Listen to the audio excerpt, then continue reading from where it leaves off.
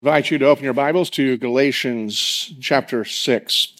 If you are new to Grace Covenant, or if you just haven't picked up yet on our pattern, we have communion the first Sunday of each month, and we value communion.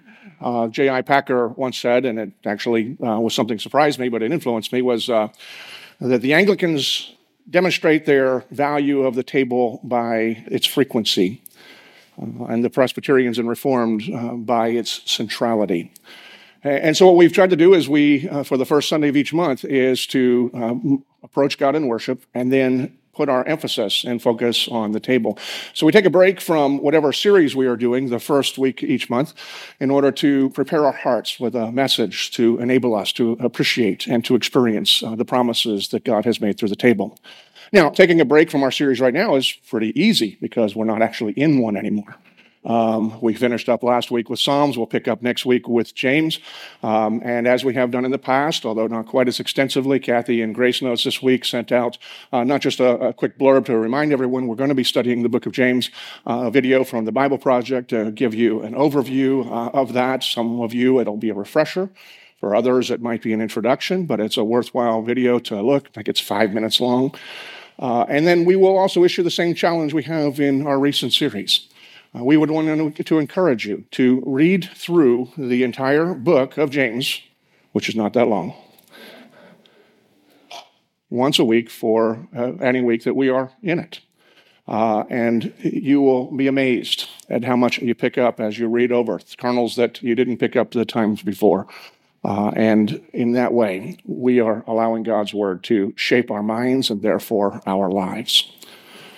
This morning, however, as we prepare ourselves to come to the table, I want to focus our attention on these words from the Apostle Paul in Galatians chapter 6. Our primary focus will be verse 14. I'm going to read verses 14 and 15. So hear the word of God. Far be it from me to boast except in the cross of the Lord Jesus Christ, by which the world has been crucified to me and I to the world. For neither circumcision counts for anything nor uncircumcision, but a new creation. Let's go to the Lord in prayer. Holy God, we come before you, standing amazed if we seriously consider who you are, what you have done, and who we are, that you would even be aware of us, much less invite us and call us to come into your presence.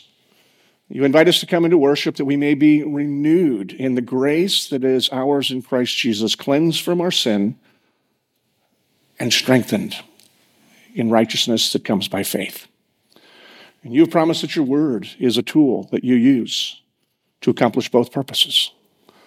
And so now, Lord, I pray that through this word, this simple verse, you would enable us to think clearly and deeply about what you have done on our behalf, that we may not only feel comfortable coming to you, but that we would feel compelled to do so, for your love is greater than we can possibly imagine.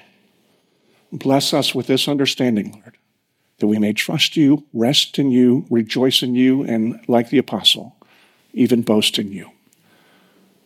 This is our prayer. By your Spirit, be at work within us to enable us to do so. We pray in Christ, our Redeemer King. Amen. Early 20th century author and Yale University literature professor William Lyons Phelps once said this: "The value of anything is not what you paid for it, not what it cost to produce, but what you can get it for at auction, or get for it at an auction." And it is amazing what people are willing to pay for at auctions. Consider this list of, I got from an article from Reader's Digest from January of this year. The article title was "The Weirdest Items Ever Sold at Auction." I'm going to give you a snippet, not all. The first seems maybe normal, to some of you more than others, but the first Superman comic auctioned for $3.2 million. If you've got the money, you like comics, why not? John Lennon's Molar sold in 2011 for $31,200 to a Canadian dentist who apparently has it on display in his office. Roger Bannister's running shoes, the ones that he wore when he broke the 4-minute mile barrier, those sold for $411,493. Queen Victoria's undies sold in 2015 for $16,300. Now, there's a description here. Embroidered with her initials VR for Victoria Regina, the undies were in pristine shape, having been wrapped in tissue and kept in a temperature-controlled room. A lock of Elvis Presley's hair sold for $115,000. Not the king, but I guess somebody that people like him. Willie Nelson's braids sold for $37,000. Russell Crowe's jockstrap from the film Cinderella Man sold at auction in Australia for $6,500 in 2018. A Dorito chip shaped like the Pope's hat sold for $1,200 in 2005. So, what's that, $3,000 today? I don't know. A Dorito chip. William Shatner's kidney stone, Captain Kirk, his kidney stone sold for $25,000 in 2006. And another one that sort of makes sense if you got the money. The violin that played as the Titanic sank was recovered, it was restored and auctioned for $1.7 million. Some of these are weird, though. Maybe all of them will qualify as weird, because what are you going to do with these things? I assume some, the violin and whatever, they go into museums, and that's where they belong. With the amount of money that people are willing to pay, it's not my world. And I'm not an expert in these things. But as I look at this list and I consider what little I do know about auctions, there's a couple of things that sort of come to mind. What somebody's willing to pay for something is a demonstration of how much they really, really want it. And if it's what somebody really, really wants, then the value is placed there. In this passage, the Apostle Paul tells us talks about something that he values. And he says it's the cross. May I never boast in anything except for the cross of Jesus Christ. And it sounds wonderful. We're gathered here preparing to come to the table. But if you think about it, it really is rather an odd thing to boast about. Listen to the way John Piper describes it. He says, in a sense, boasting in the cross is like exulting in the electric chair, the gas chamber, or a lethal injection, or a lynching rope. No manner of execution has ever been devised that was more cruel and agonizing than to be nailed to a cross and hung up and to die like a piece of meat. The cruelty of it is such that New Testament scholar F.F. Bruce says this: the word crux was unmentionable in polite Roman society. Even when somebody was being condemned to death by crucifixion, the sentence used was an archaic formula: hang him on the lucky tree. An Australian Bible scholar, Leon Morris, commenting even more, says, Paul not only used the unmentionable word, he gloried in it. He saw with clarity that the central truth of Christianity is that the Lord Jesus Christ went to the cross for the salvation of sinners. And when that great truth is grasped, all else pales in significance before it. And if you and I see in the cross what the Apostle Paul sees in the cross, then like Paul, you and I will see beauty where everyone else sees only the gruesomeness and the ugliness. Because if you and I see in the cross what the Apostle Paul sees in the cross, it causes him to say, let me boast in nothing other than the cross of Jesus Christ. You and I are going to see evidence of how much God loves you and loves his people, all who belong to him. And we're going to see the unimaginable, the unfathomable price that God was willing to pay to make you his own. The price that he paid to redeem you. I want to look at this verse with kind of in simple. The first point will be more foundational. The others will be simpler. But for those of you that like the organization, we'll do so with 3 R's. It's going to be redemption, relationship, and then results. And so we begin with redemption, which is the reason that Paul rejoices so much that he wants to boast about that instead of anything else. It was George Orwell who once said this, that sometimes the first duty of an intelligent man is to restate the obvious. While my intelligence is often debated, ask my children, let me restate 2 truths that will be a reminder for some and perhaps news for others. First is this, is that all have sinned and fall short of the glory of God. And the second is this, the wages of that sin is death. In other words, every one of us has the same problem. It doesn't really matter whether you are, tall or short. It doesn't really matter whether you are black, white, Hispanic, Asian. It doesn't really matter whether you're Republican or Democrat, independent, or done with the whole thing and not voting ever again in your life. Every one of us that is here.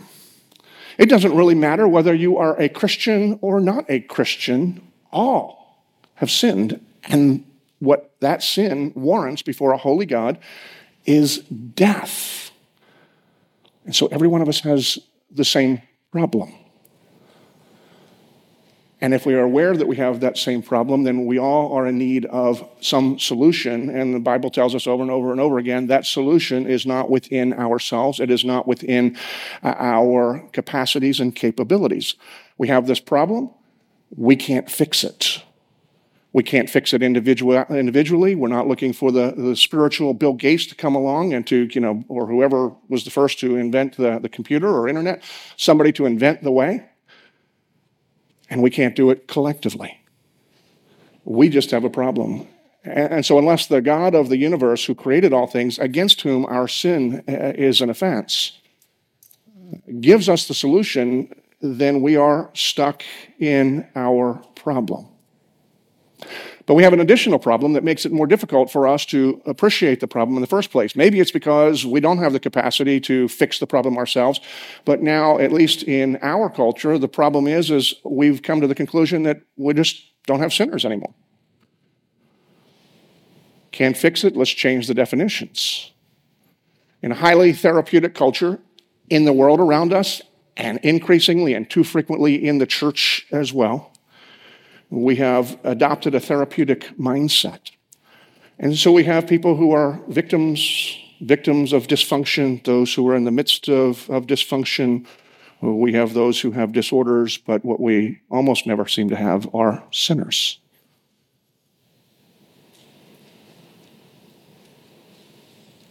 The problem is elsewhere, we are products of the environment, and so we can't possibly be held responsible for whatever issues that we have. And it's not that that is untrue. It's not that we don't have a problem in the culture and that there are not a lot of people who are victims, and all of us have issues because we live in a broken, fallen world, and we grate on one another, and there's all sorts of things. But if the world doesn't see the nature of the problem, there's no way that the message of the cross is going to make sense to them. And they're never going to see the beauty of it because absolutely it's ridiculous to think about, here's the problem. And now here's the solution. Somebody else is going to come and is going to die for you. And if you just believe in that and trust in that, if you just own that as your own, well, then you'll go into remission. Have you ever stopped to think how ridiculous that sounds? But the wisdom of God is foolishness to the world. And that is a big concern. That's the environment in which we live. But of greater concern to me is that many, many Christians are every bit as confused about the nature and the reality of the sin as the world around us. Having already received the promise of God in the person of Jesus Christ, there still is a lot of confusion in the church and in our lives about what the extent and the impact and the nature of sin in our lives really is. You see, many people think that once we become Christians, if we take it seriously enough, the less sin we will see in our lives. It sort of makes sense. Many who are new Christians often think that the more sins, that they have, they recognize by their own nature, their own experience, that there is sin. They need that to be forgiven. But if you do what you're told, if you follow the rules, if you change your behavior, and then you will be less of a sinner. And then we get surprised when we realize we continue to struggle sometimes with the same things. Sometimes new patterns pop up in our lives, not only patterns, but attitudes, desires. And it's difficult to process. Do God's promises fail? Am I not doing this right? Why aren't I different?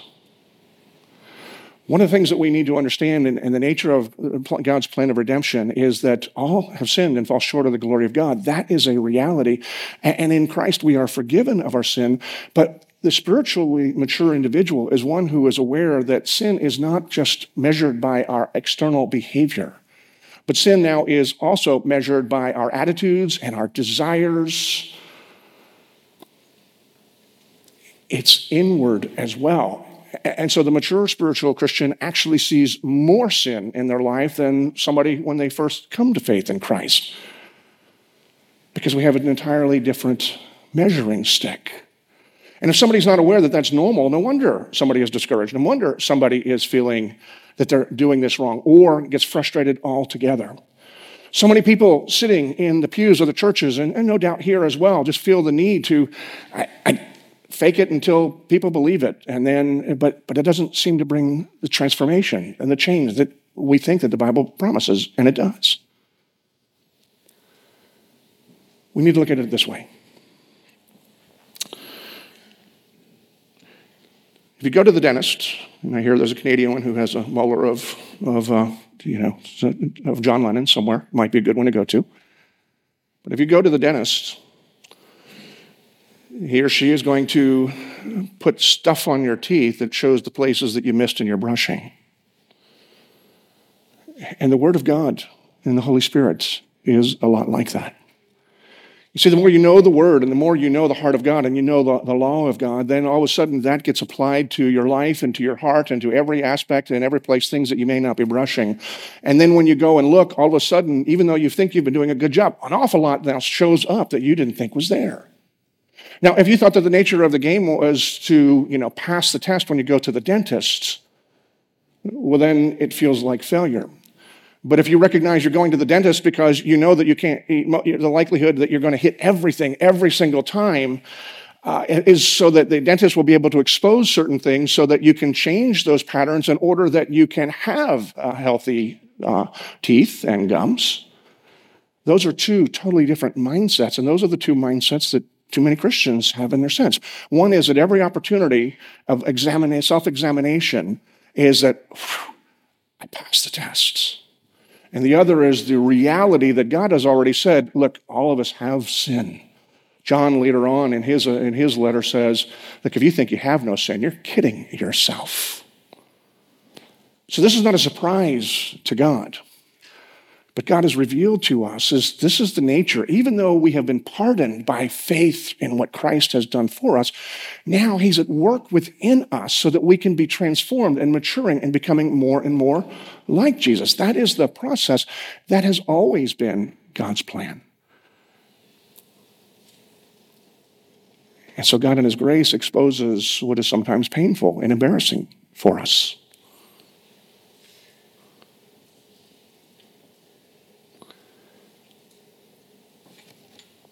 And the Apostle Paul, when he says, may I boast in nothing other than the cross, he's aware of what the message of the cross says. The message of the cross says, you're a sinner that necessitated the death of Jesus Christ in your place. But you are beloved, having been made after the image of God and redeemed by the blood of his own Son, the price that he paid for you. And the one who paid that price is now at work within you. Not so that you can score higher in the Christian life than someone else. This is not the SATs, which, as I understand, they finally got rid of. Where were they 40 years ago? Anyway, that's so.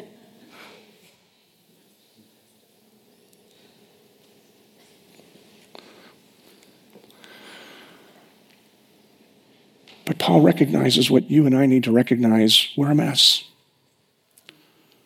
But God, in his glorious grace, has given us the remedy to our shared condition.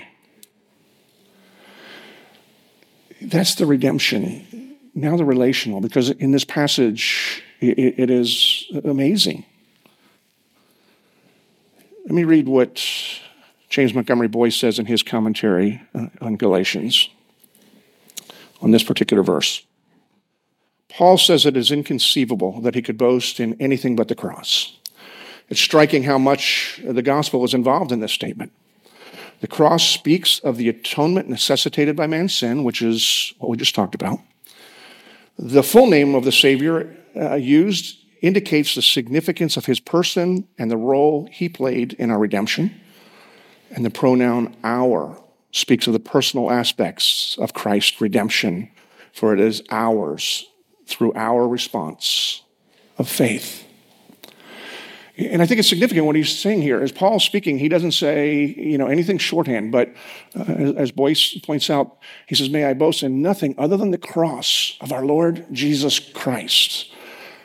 There's nothing wrong when there's conversations, you speak of only Jesus or Christ but as Paul's using this, he's drawing attention to the person who personally made redemption on our behalf, made atonement in order to redeem us, to belong to God. And the full name of the Savior indicates the significance of who he is. The Christ is the Greek for Messiah, that he is the long-promised Messiah, the one who would come and make all things new, make things right. And as we read at Christmas time every year, he shall be called, we call him Jesus, which is, again, the Greek for Yeshua. That's what he should be called because he will save his people from their sins. And how is he going to do it? It's because he who is God has come in the flesh to save people from their sins. He's going to die on that hideous death on that cross in order to redeem and to demonstrate love. And so the significance of the person, but then it goes beyond there, is the word our. The word our is relational and it is possessive. It's our Lord Jesus Christ. In other words, there's a relationship for everyone who trusts in him, who believes in him. He didn't come just to accomplish it and say, okay, it's done, and then walk off. When we trust in him, we enter into a relationship, a covenant relationship with God and with his people. And the word our is significant also because it reminds us that it's not just mine. Paul didn't say that my Jesus Christ. Now, in our personal devotional time, it's perfectly appropriate to speak about that. But we have to remember that we are a corporate community that has been redeemed by the blood that was shed on the cross by the promised Messiah on our behalf. And the word our, connected to the full name of the significance of this person, gives us some idea of not only who did this for us, but the relationship that we have with him now. He is ours. We are his, as the old hymn says. And the result the apostle speaks of is this: by which the world has been crucified to me, and I to the world. Now, the ESV Study Bible note says this, that means that the world has been crucified to me, is that the world no longer attracts or influences Paul. Goes on and says this. Paul is saying that the entire world system, and that's vitally important because sometimes we get confused about our relationship to the world. We're not talking about the physical world. We're not even talking about the people in the world. We're talking about the systems, the values, the powers, that they are not what we operate by, that they are not ultimate if we are those who belong to God. But picking up on that, it's that he's saying that the entire world system in all its glory, but in opposition to God, is dead or destroyed in its power to attract him.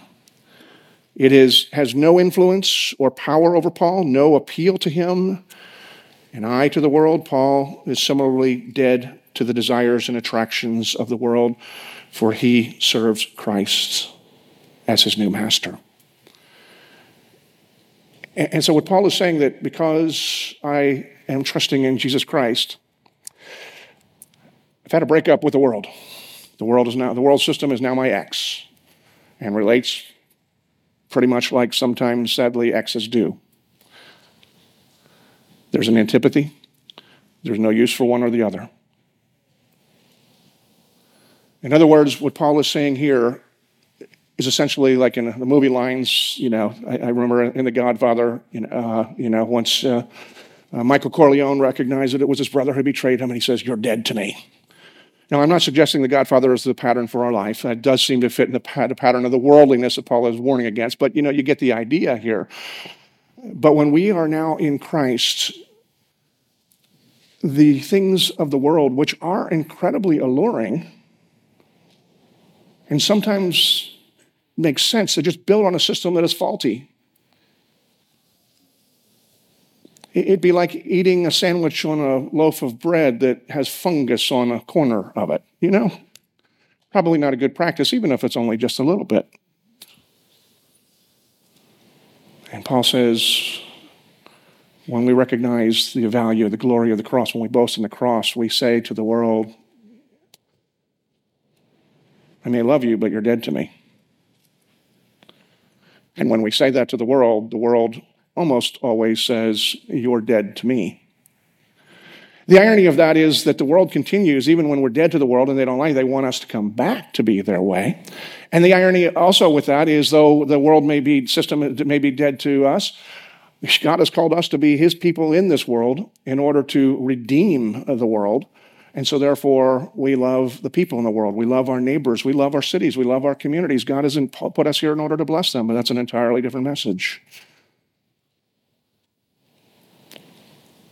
But this morning, I want us to consider seriously what the Apostle Paul says about not only the substantiveness of the cross,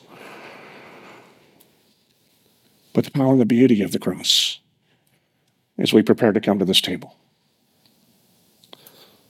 So what is it that we're supposed to do?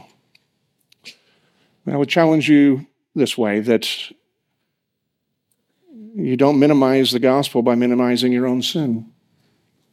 Own your sins and deal with them. So the psalmist says, Lord, search me and see if there is any way of iniquity within me. I would invite you to make that your prayer. Make your prayer as you prepare to come to this table. And make that regularly part of your prayer. That the Lord would expose, just like the dental tablets do. Because the Lord is not inviting you that in order to punish you. He's inviting you in order that you can deal with it. And how do you deal with it? You confess it to the Lord, you repent of it, and then you believe the promise of God in the cross all over again. That if you have trusted in Christ Jesus, you have been pardoned, you have been forgiven, and he is at work within you to cleanse you from that sin. One of the old Puritans said that only those who are willing to share in their guilt and the offense of the cross will experience the blessings of the promise of the cross. And I think that's true for us as well. Only when we are willing to acknowledge that we are a mess are we going to recognize the power and the beauty of God's grace in Jesus Christ, crucified for us. So what is it that we're supposed to do? I don't think I can do any better than what Martin Luther said. Own your sin, but he said it more poetically. Sin big, but let your faith be bigger. In other words, own it and don't be afraid no matter what it is that you might see, but take that to God, take that to the cross. Because what Jesus Christ has done is greater than all of your sin, than all of our sin. And when we know that, we experience it. And that is the power of transformation in the cross that we taste and see when we come to this table. Let me pray. Father, as we come today, we pray that you would speak to us and that you would remind us of what you have promised and what you have accomplished and then promised again. Many of us have tasted it and experienced it, and then how frightened we are to do it again. Overcome our fear, Lord, and let us taste your grace.